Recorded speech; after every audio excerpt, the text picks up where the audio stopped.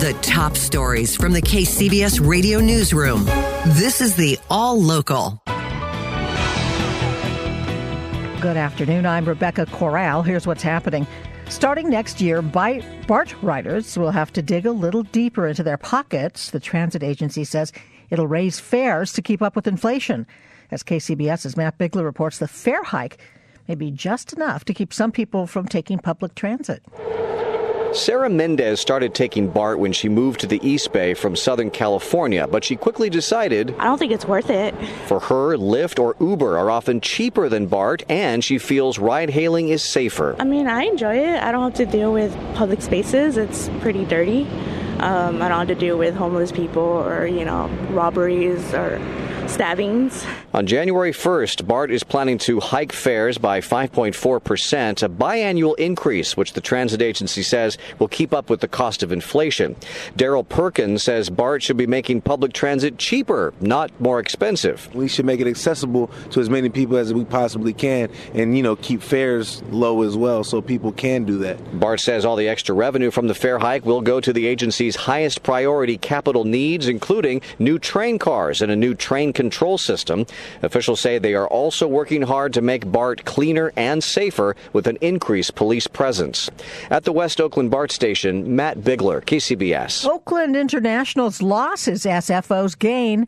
Details of Norwegian Air's move from KCBS's Jim Taylor. Norwegian Air is moving to SFO. Vi vet at det fint å ha tilgang til alt man trenger om bord. The airline consolidating all of its Bay Area operations at San Francisco International. Norwegian Air has served the greater San Francisco Bay Area at Oak since 2014. Nearly 1.5 million passengers have traveled between Oak and Europe aboard its aircraft. So it's bittersweet. Oakland International spokeswoman Kianis Taylor echoing the disappointment there. We've worked tirelessly to promote Norwegian's service and to make it a household name here in the Bay Area. She says the relationship has been a win-win. The phenomena of Norwegian at Oak has improved our visibility in the travel and aviation business worldwide. The move does leave Oakland International with only one transatlantic flight. That's the Air Azores summer seasonal service to the Azores off the coast of Portugal. Jim Taylor, KCBS. Health officials are warning the public about 3 measles patients who traveled through Los Angeles International Airport last week. As KCBS's Jeffrey Schaub reports, measles is a highly contagious disease, and a recent outbreak in Samoa killed 72 people, most of them children. Officials are hoping to identify people who may have been exposed to measles after the travelers walked through Terminals 4 and 5 at LAX mid-afternoon on December 11th.